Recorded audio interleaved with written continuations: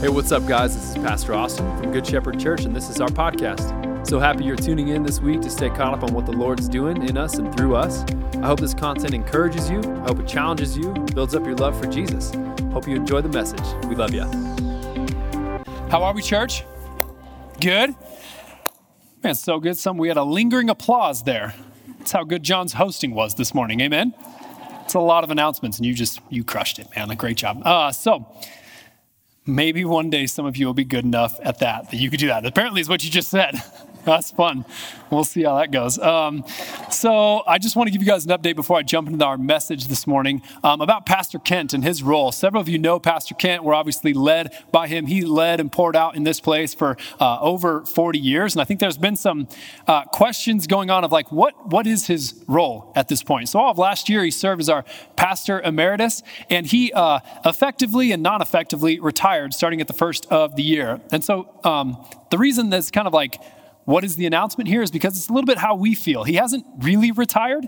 He is still doing the empowerment class on Sundays and Wednesdays. He is still preaching next week on the baptism of the Holy Spirit, which I think would just be a great one for you to attend. If that's ever seemed muddled or murky to you in church teaching, I would invite you to come because he is going to teach that with great clarity next week. But he's also going to be continuing to just help lead John and I. We have coffee with him every week, and he will be hopefully, COVID willing, he'll be leading a pastor's conference down in Haiti like he does every fall. And so he's still intricately woven into this place. What he is retired from or kind of released from is being here for a routine or scheduled office hours or being involved in our staff meetings and planning meetings that we do weekly. And so he's taken a step back for sure, but he's also leaning in, plugging in just almost like as much like it has been before. So just kind of want to give you that update and let you know. I think there's been some questions of, are we going to celebrate his career? And the answer is, of course. We never are going to miss a chance to have a good party. We're just going to wait until we can actually have a good party when COVID is over. Amen? And so we're waiting for that day when it feels right to do that. Obviously, stay tuned. We will let you know what that's going to look like. And obviously, everybody's invited because like we said, we like to throw a good party. So you'll be there. Just wanted to kind of clear that up and make it maybe as clear as mud for you all this morning. So hopefully I did just that. Amen? Amen. This morning, we're going to continue our series called According to the Spirit. And more than just the kind of series that this is or a series title, like I said last week, this is really going to hopefully frame us, be a word that would sort of guide us this year as we walk out, not just as individuals, but as a church together. That we would be people who are marked by the Spirit of God. And last week took some good time, I think, just trying to explain, man, there's a lot of weirdness that comes along with that. But simply put, what we're going to try and do in this series in particular is look at different ways that we can just set our mind, as Paul would say in Romans chapter 8, according to the Spirit, not according to the flesh. So we're not going to set ourselves according to just like our compulsions or our fleshly desires, the things that kind of like just stir up in us every now and then. But man, what would it look like if we were just a people marked by and living our life according to the Spirit?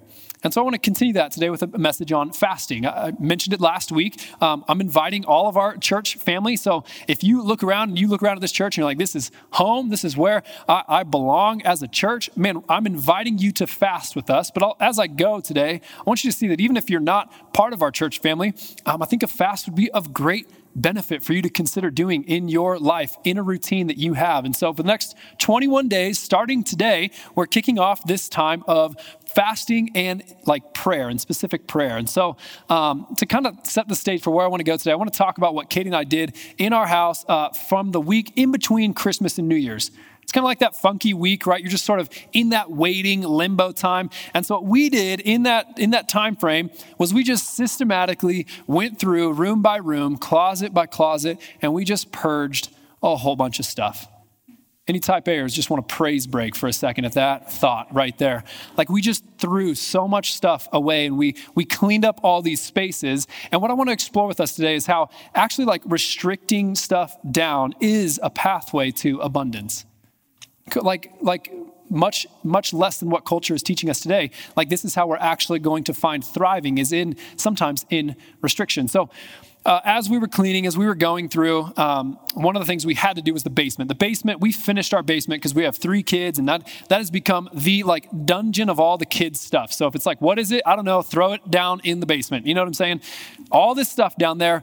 And I don't know about some of you parents in the room, but as we were going on Christmas morning, like my kids are pretty fortunate that they have both sets of grandparents here in town. They have a lot of great grandparents that are still in town. And so what that means is there's a lot of stuff on Christmas morning. You know what I'm saying? And so I'm on the one hand, I'm looking at all that stuff and I'm making sure they say thank you and they ask who this is from before they rip it to shreds. But the other thing that I'm doing at the same time is I'm like kind of spatially assessing the volume of these gifts. And in my mind, I'm going, that's how much crap needs to be thrown away from my basement. Anybody else?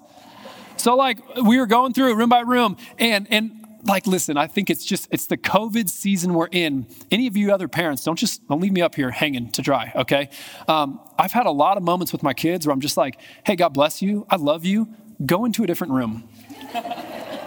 Anyone like, don't just leave me alone up here. I'm like having a vulnerable moment for a second where I'm just like, praise God. I love playing with you, but for right now, you just need to be somewhere else in this house, right? And we can't all be in this same space for this long. I don't know what they're expecting, how much longer this is going to go, but like, gosh, I love you kids. Like dad needs to sit on the couch with mom by themselves for a little bit. And we've been trying so hard to get them to play in the basement. So the basement was one of the places where we started cleaning first. And it was really kind of Katie and I. We were like, hey, kids, go upstairs, go watch a movie. Mom and dad are going to clean the basement. And they were like, oh my gosh, mom, dad, that's so kind of you, right? They didn't actually say that because they don't say that. But we're down there cleaning, and what we're actually doing is just throwing away like half their things. Yeah, right?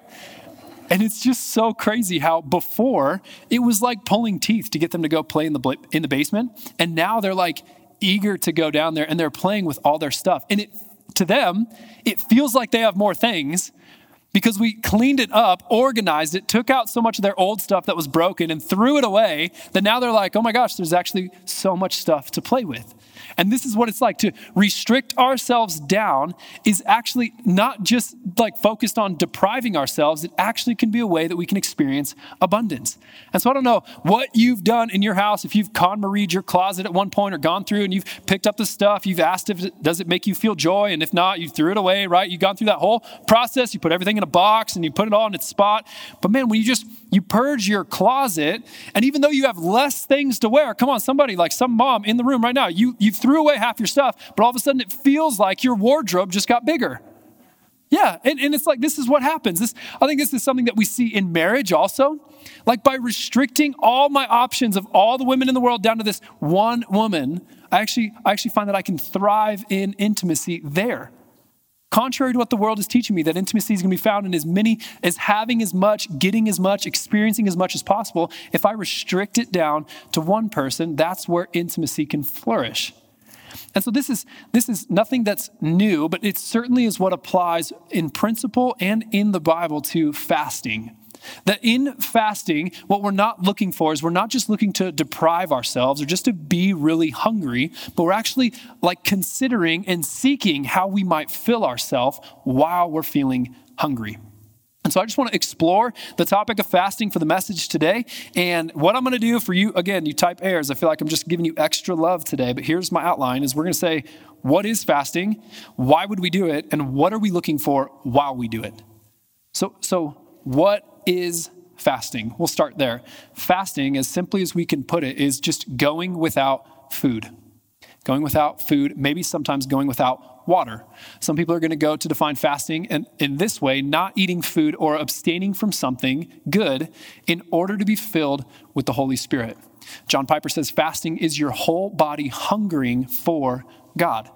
So you have to understand the Christian's perspective is different than the dietary fad of intermittent fasting that might be really healthy for your waistline. It's different than how even other religions are going to view fasting. Fasting is not just a means of emptying, it's also a means of filling. That while we are hungering, we are also longing to be filled with the Holy Spirit. And so fasting shows up all throughout Scripture. It's going to be in the Old Testament. It's also going to be in the New Testament. Individuals are going to be led to fast for different reasons, but also whole entire groups of people are going to fast for different reasons. You see the nation of Israel, when they're having either judgment pronounced on them, there are several times where they as a nation will fast together. There's also times in the New Testament where entire church bodies are going to fast together. The church at Antioch is going to fast and pray as they send off leadership. You have the Galatian church in Acts 13 is like, it's a region of churches that are fasting together. And so it's as simply as we can put it. It's going without food. And I want to show you this in Matthew chapter 4. This is when Jesus is about to be tempted in the wilderness. And so it says, Matthew chapter 4, but then Jesus was led up by the Spirit into the wilderness to be tempted by the devil. And verse 2, right here, this is maybe the most believable script-like verse in all of your Bible. This one is the most easy to believe. And after fasting for 40 days and 40 nights, Jesus was hungry. Amen, somebody? I ate breakfast a few hours ago, and I'm already hungry. 40 days, 40 nights he went. But what we're going to see in this passage, and we'll come back to this in a little bit, is that there's so much more going on than Jesus being hungry. He's physically hungry, and yet simultaneously he's spiritually full. So fasting, I want to kind of explain and tease out maybe the difference between fasting and abstaining from something, because I think we mix the definitions a lot in church language. And I even certainly did this last week as I set up fasting, but there is a difference between fasting food and just going without certain good things. And I don't want to really like split hairs on what counts as fasting. I think we certainly can get into that. Like, oh my gosh, does this count? Is this good enough? And that's not my intent in bringing this up. I just want to show you that there's a reason that it says that Jesus was hungry, physically feeling the pains of hunger. So we often will say things like, I'm fasting social media, right? And praise the Lord, last night I was sitting in my bed. I was going to wait to start the fast until after sundown today with everyone else. And I was going to fast social media is what I was saying to myself. And I got on Facebook and I saw a post like many of you did this week that I just said, that's it. I'm done. See you later. Deleted my Facebook app, deleted my Instagram app. I'll be back. Maybe never. We'll see. Right? And it's just like, but it's not really fasting. It's not me going physically hungry. It's really just me abstaining from social media. Maybe some of you are doing a Daniel fast. You're abstaining from certain food groups, which let me just say, like if you're doing a Daniel fast at some point in this 21 days, you're going to be hungry. There ain't enough vegetables in the world to make you feel full for long. At some point, you're going to hit the end of that rice and beans. And you're going to be like, no. I am still hungry. You will feel the physical pains of hunger, but we shouldn't really mix the definition of going without something that's good. And the reason, where scholars are going to kind of disagree on whether that counts as fasting comes from 1 Corinthians, when Paul says it would be a good thing for a man and a woman to consider in marriage going without marital intimacy for a time. In prayer and fasting are the exact words that he uses there. And so kind of the question is, does that going without a good thing count as fasting? Here's what I'll say. I don't want to argue whether going without food, going without social media is a good thing. Because oftentimes I think abstaining from other things that are distracting you from your relationship with God during a fast can really just compound the effect of the fast. So I'm going without social media. There's other things that we are going to go without during this time, but I'm also going to make sure, and I want you to make sure as we go through this 21 days that at some point in that time frame, you find yourself hungry. Because as I have those hunger pains, my mind should be drawn up to what the Lord is doing in me at that time. That's why we're going to be fasting. But why? I think the question really is why? Isn't this such an old school thing to do? Why would we fast? I think, if you told your friends at work, maybe people who didn't go to church that you were considering doing a fast, you might get accused of being involved in a cult or something. I don't know. It's kind of a weird thing. In the age of indulgence that we live in the age of instant gratification that we are steeped in right now, fasting sounds weird to people. We're going to do what? Why? That's crazy. And so here is why we'll do it. I'll give you a few reasons and they get more significant as we go. The first reason would be because this has been part of church tradition and a discipline that the church has observed for thousands of years. So I'm going to show a quote, but before I show it, or before you read it, that I don't know that I totally agree with John Wesley here, but I like the weight of this quote. So he says, I fear there are now thousands of Methodists. John Wesley he's the father of the Methodist movement. His leadership in the church is still being felt in this nation today. Just a pillar of leadership in the church, in church history. And here's what he says. I fear there are now thousands of Methodists, so-called. Like, don't you love that kind of like passive-aggressive slight he just throws in there? He's so-called Methodist, but he says, both in England and in Ireland, who following the same bad example have entirely left off fasting twice a week. They do not even fast twice a month, right? Like I said, I like the weight of this quote. I'm not sure I totally agree with it. The man who never fasts is no more in the way to heaven than the man who never prays. So Wesley's going to go that extreme. Like, fasting was so part of what the church did for a couple thousand years. Like a 2-day-a-week fast was normal for the church. To skip breakfast and lunch on Monday and on Thursday, to go without, and then to break the fast after sundown on those days. So it's important to note, like, fasting all over Scripture is different time lengths, and it's going to go without food possibly as much as 40 days. Like, your body can go a long time without food when it's food and water, like the Esther fast that she calls the nation into is without food and water for a much shorter time. And so, like, there's all sorts of patterns, there's all sorts of different ways about it, but the church has done this for so long, since the very beginning. The other reason that we would consider fasting is because Jesus kind of assumes that we will fast. Look at this passage out of Matthew chapter 6. He says, and when you fast, not if you fast. He's not saying, hey, like, I got this crazy idea, you might fast at some point. No, he says, when you fast, do not look gloomy like the hypocrites, for they disfigure their faces, that their fasting may be seen by others. Truly I say to you, they have received their reward. But when you fast, there it is again. He's saying, when you fast, anoint your head and wash your face. It's like, take a shower. Run a brush through your hair. Look presentable, right? And that your fasting may not be seen by others, but by your Father who is in secret. And your Father who sees in secret will reward you. Now, this is not to say that, like, we can't talk to each other about how we're fasting. This means that, like, our heart's posture while we're fasting cannot be for the impression of others. We can't be trying to like make people say, oh my gosh, look at how holy he is. Oh my gosh, she's so like in tune with the Spirit of God. She would just fast. Like, that's not why we're doing it. We're doing this, again, to incite in us, to stir up a hunger in us for Jesus. And that's a personal thing that we're doing. But again, like fasting, it's shown publicly. It's shown with all sorts of larger groups in Scripture that we can do this together. We can talk about it. You ever felt like just like I can't even tell anybody else about the fact that I'm fasting? And it's like, I've felt that at times where I'm just like, oh my gosh, I'm fasting today. It's Wednesdays without, like, and there's other people eating lunch and I just don't want to tell them that I'm fasting. You ever feel that pressure?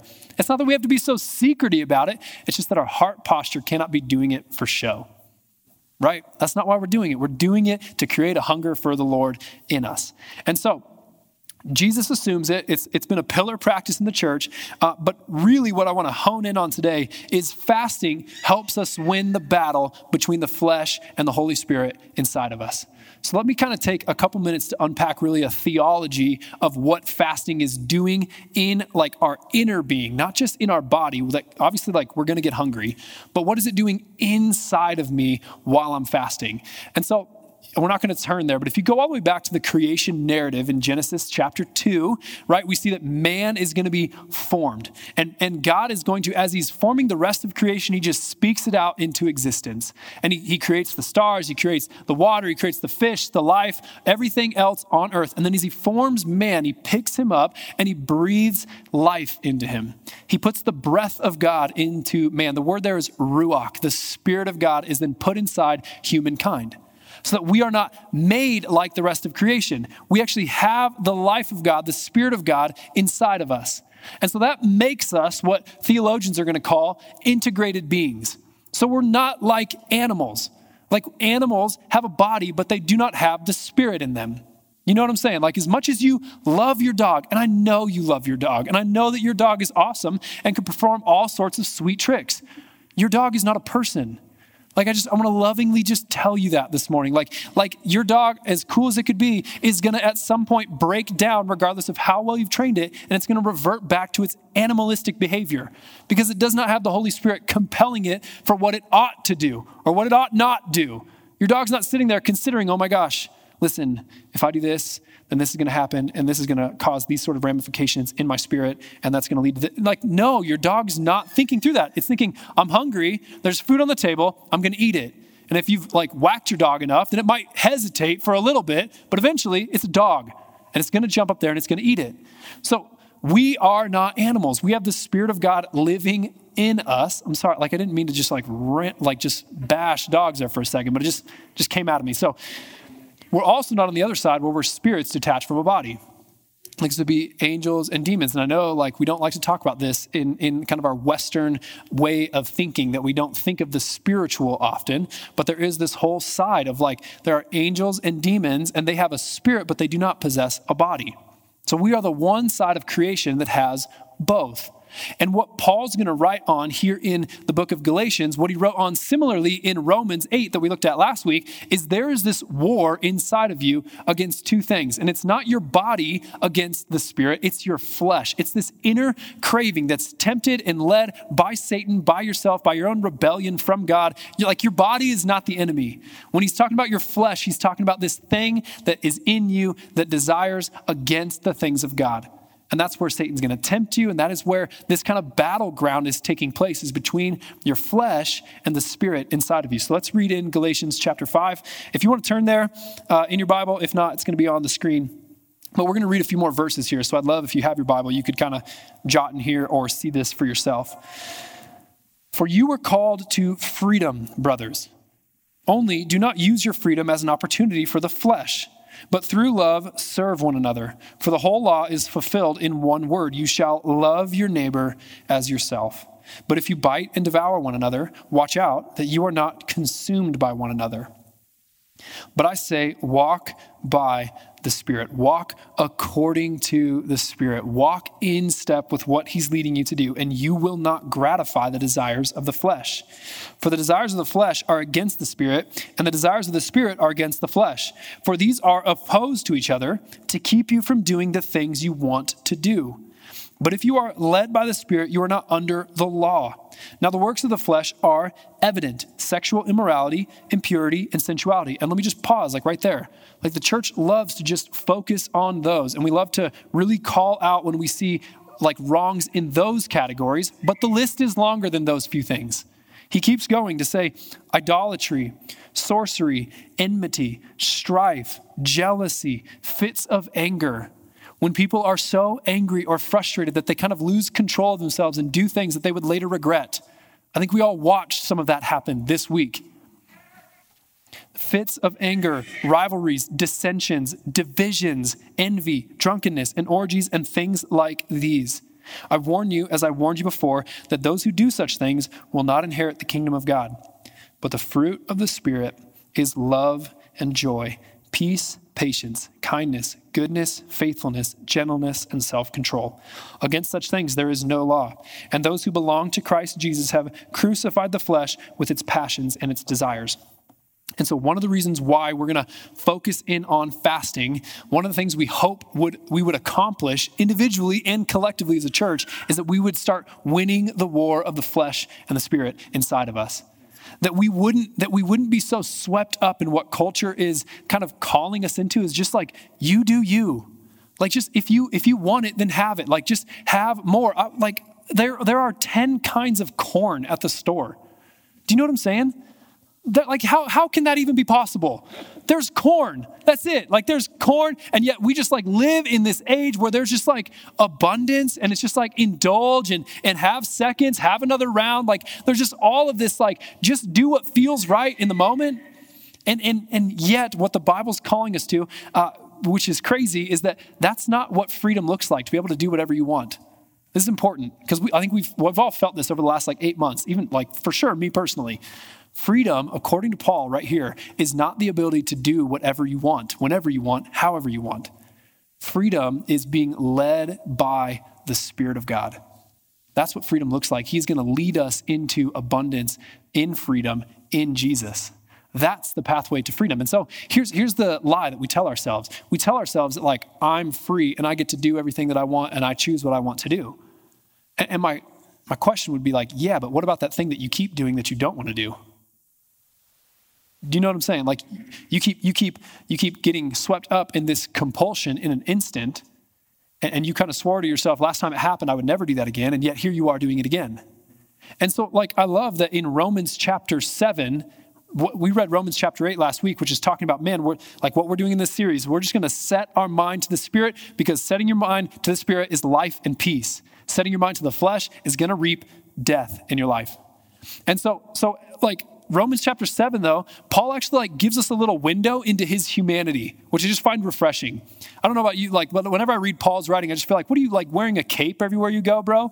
Like just like man, like he's not even needing to be present at his healings. People just take his handkerchief and stuff, and that's got enough anointing in it somehow to heal somebody else.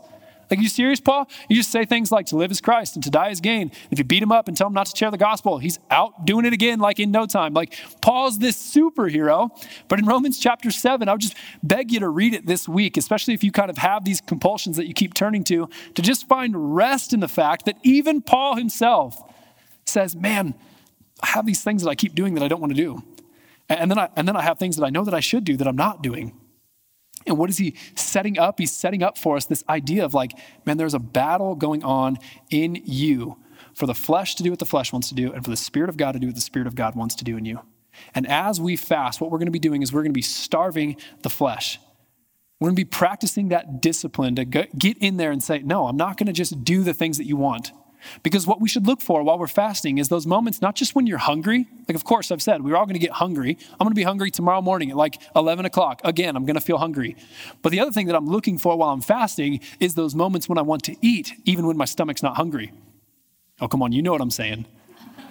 I am a stress eater. Just a little window into my soul, all right?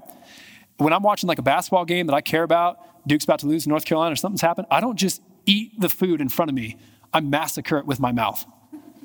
I'm serious. You ever been around it sometime when I'm like in sermon prep mode and I'm running out of time and I'm trying to get it done? Like I will devour anything and it won't be pretty. It won't be pretty. To the point where Katie sometimes will just be like, you need to stop eating. Like this is important for our relationship that you just know. And so like, here's what happens is I've realized that I a lot of times will turn to food when I'm stressed. I'm not alone in that. Maybe when you're anxious about something, maybe when you're feeling like that kind of unforgiveness, you have some relational tension in your life, you know what's going to help in a moment? Chocolate chip ice cream. Am I wrong? Y'all acting like it's just me up here today. Just leaving me hanging out to dry. Like we will turn to food when we're feeling certain things, and what we should be looking for while we're fasting is what we're turning to in a moment that we haven't laid at the cross of Christ. As we're like running and there's like, man, you're not convinced that you have unforgiveness in your heart. Like I know you don't. You have no unforgiveness. But then you just keep practicing that conversation with that one person in your head and you're just like getting them and the conversation's just going perfectly. And if you have that, man, sometimes what we'll do is we'll just like crush a whole bag of Doritos. And that helps for a moment, doesn't it? Like it makes you feel good for a second while you're eating it, but then the bag's gone, you're ashamed, and you're just like, oh, my stomach doesn't feel right. And what you notice then when you're fasting, because you didn't do that, is you're like, man, there's this response in me that I want to eat, because food is one of the most accessible compulsions to entertain. And instead of eating, we're going to go, man, okay, like I feel like eating something right now. What is it, God? And what is it that I have not surrendered fully to you? And so in our fast, like that's what we're looking for, is we're looking for something to kind of well up in us that we haven't laid down at the feet of Jesus. But I love this. Richard Foster in his quote, or in his book, Celebration of Discipline, which I would totally recommend if you want to learn more about not just fasting, but all of the spiritual disciplines. And in fact, in this series, we're going to look at a few more spiritual disciplines and rhythms. But he says this: fasting reveals the things that control us. He goes so far to say that they are in control of us because, again, we're convinced that freedom is doing anything we want whenever we want, but we find out pretty quickly that, wait, maybe I'm not driving as much as I want to be driving. Maybe my flesh is actually steering this a lot more than I want to. And so fasting is going to reveal what controls us. If pride controls us, it will be revealed almost immediately.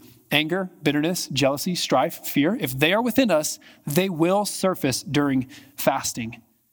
So like this is what we're looking for. And it's important again to remember, like we're not just masochists. We don't just love pain. We're not just doing this to inflict as much pain on my flesh as humanly possible. Now listen, like I discipline my body, I make it my slave. Like that is a passage. That is something we're going to work on, is saying no to our flesh and starving our flesh. But it's also just important during this time that we also feed on something. It's just not going to be food. We need to build ourselves up in the Spirit. And so it's a two-way fight that we're facing. We're longing to be filled with more of him, and we're longing to put to death the things of the flesh in us. And so the way that you can think about this is that fasting is almost always going to be coupled in Scripture with prayer. So often you'll read it, there's lots of mentions of prayer in the Bible where it doesn't mention fasting. There's almost no mentions of fasting without prayer in the Bible. And so it's important. What we're doing during this time, we want to find some time to make an extra effort to pray. And we're going to spend Tuesdays and Thursdays. This room will be open from noon to 1, and you can just have drop-in prayer. Maybe that's going to be a day you're going to skip lunch. Even if you're doing a Daniel fast or something like that, you can just figure out a way to get here and get some time where we're going to corporately, but then just have some individual time to just seek the presence of God. Because what we're longing to do is we're longing to be filled with the Holy Spirit. There's two marks of maturity. That you can be really disciplined to be mature. And that would be I'm consistently choosing things that even though they don't feel good in a moment, I'm going to do these things because I'm trusting that they will be good for me later. Right? I think that's pretty understandable. The other side of this maturity would be having good self-control. So self-discipline, self-control. Self-control would be even when I'm tempted in a moment, even when I have something that comes at me in a moment, I have the control to say no. Here's what's crazy. Discipline, I believe we are responsible for on our end. We need to purpose. We need to get friends around us. We need to find a tribe that's going to help us be disciplined. But self-control comes from where? The Spirit. We just read it. It's the fruit of the Spirit. Love, joy, peace, patience, kindness, goodness, faithfulness, gentleness, and self-control. And so what we're acknowledging when we're fasting is we're saying there is a power beyond me that I need to have victory over this thing. And I need to access him. I need to feast on the Spirit of God in this time so that he might get in me. Because it's going to be his fruit that's going to be transforming and reworking me. I love that your deepest desire as a Christian, if you are a Christian, your deepest desire is for the things of God. But that's not always your strongest desire.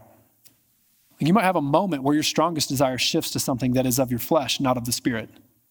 Even simultaneously, your deepest desire doesn't change, but in a moment, and this is how things like lust, things like anger are just going to kind of well up out of nowhere, right? That person cuts you off in traffic, and you're like, I'm going to kill you. That's kind of your initial reaction, right? And you're like, whoa. Where did this anger just come from? I got to check this anger out. And it's because, man, my deepest desire is for Christ, but there are moments where people are driving poorly that I just I'm about to lose it. You know what I mean? And that's because my strongest desire in a moment can answer to my flesh, not to the Spirit. But what we're longing to do in this process of fasting is starve my flesh, build up that discipline muscle that says, I'm not going to turn to the mint chocolate chip ice cream that's in my freezer when I'm feeling stressed, when I'm feeling anxious. Side note, don't keep mint chocolate chip ice cream in your freezer if you're trying to fast. That's a no-brainer. But the other thing that I'm going to try and do is I'm going to try and make time. I'm going to spend time with the Lord. I'm going to read his word. I'm going to spend time in worship. I'm going to spend time in prayer. So I have a couple more things that I just want to hit on quickly that fasting, some other side benefits of fasting that we're not going to have a ton of time to really unpack. But there's a few other reasons that the church might consider fasting or the Christian might consider fasting. The first one would be to stand in solidarity with the poor. You see this actually biblically, where what we want to do when we're fasting is we want to gain an empathy for people who go without food on a consistent basis. And so when we feel what it feels like to be hungry, man, next time a food drive or next time something comes up where we can give people food, we go oh man, no, I remember that pain and they're probably feeling that right now. So that's something we look for when we're fasting. The other reason that we fast is for lament. So in the Old Testament, Israel often will lament their position with God. They have strayed and they're lamenting to come back into the right positional holiness with God. And that's not how we lament. We do not fast for positional holiness with God. Jesus has already granted that to us. But now when we lament, we're lamenting the kingdom that is to come that is not here yet. So when we look out and we see the brokenness of the world, and when I'm fasting, I'm going to be praying and seeking for direction of God, where are things happening in this city? Where are things happening in this world that are not in alignment with your kingdom? And I'm going to pray for the tragedies. I'm going to pray for the just tough stuff that is going on, even right now, personal stories right now of just heartbreaking things happening. And I'm going to say, okay, Spirit of God, how might I step into that hurting space? How might I get involved to bring and usher in your kingdom? The other thing that we might look for during fasting is breakthrough.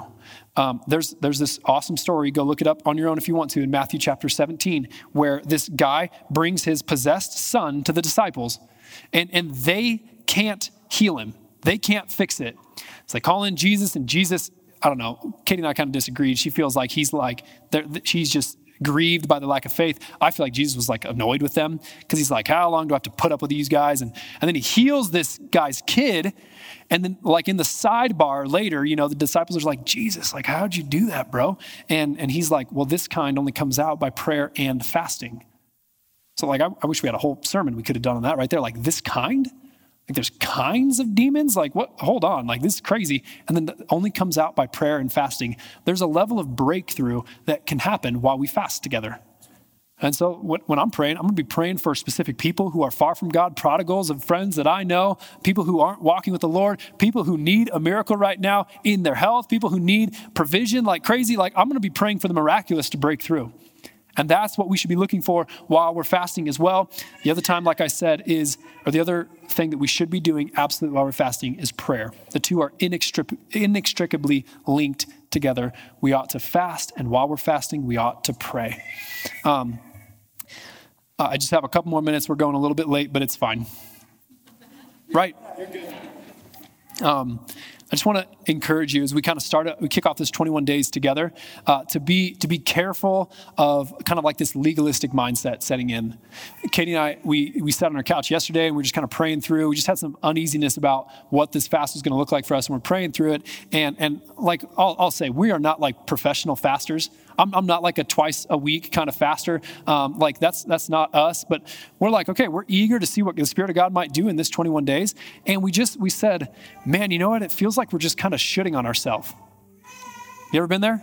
We're just using all these shoulds of things that you should be doing, or think like people are doing this, so I should do this. And man, like, just don't go there. Like, don't let this spirit of like comparison seep in right now. Don't let this legalistic mentality of like, oh my gosh, what is it that everyone else is doing? Should I do that as well? Like, just seek the Spirit for you. Every single person is on a different spot with fasting and with their spiritual journey. And so here's what I want you to do. I just want to invite you to consider taking the next step with fasting.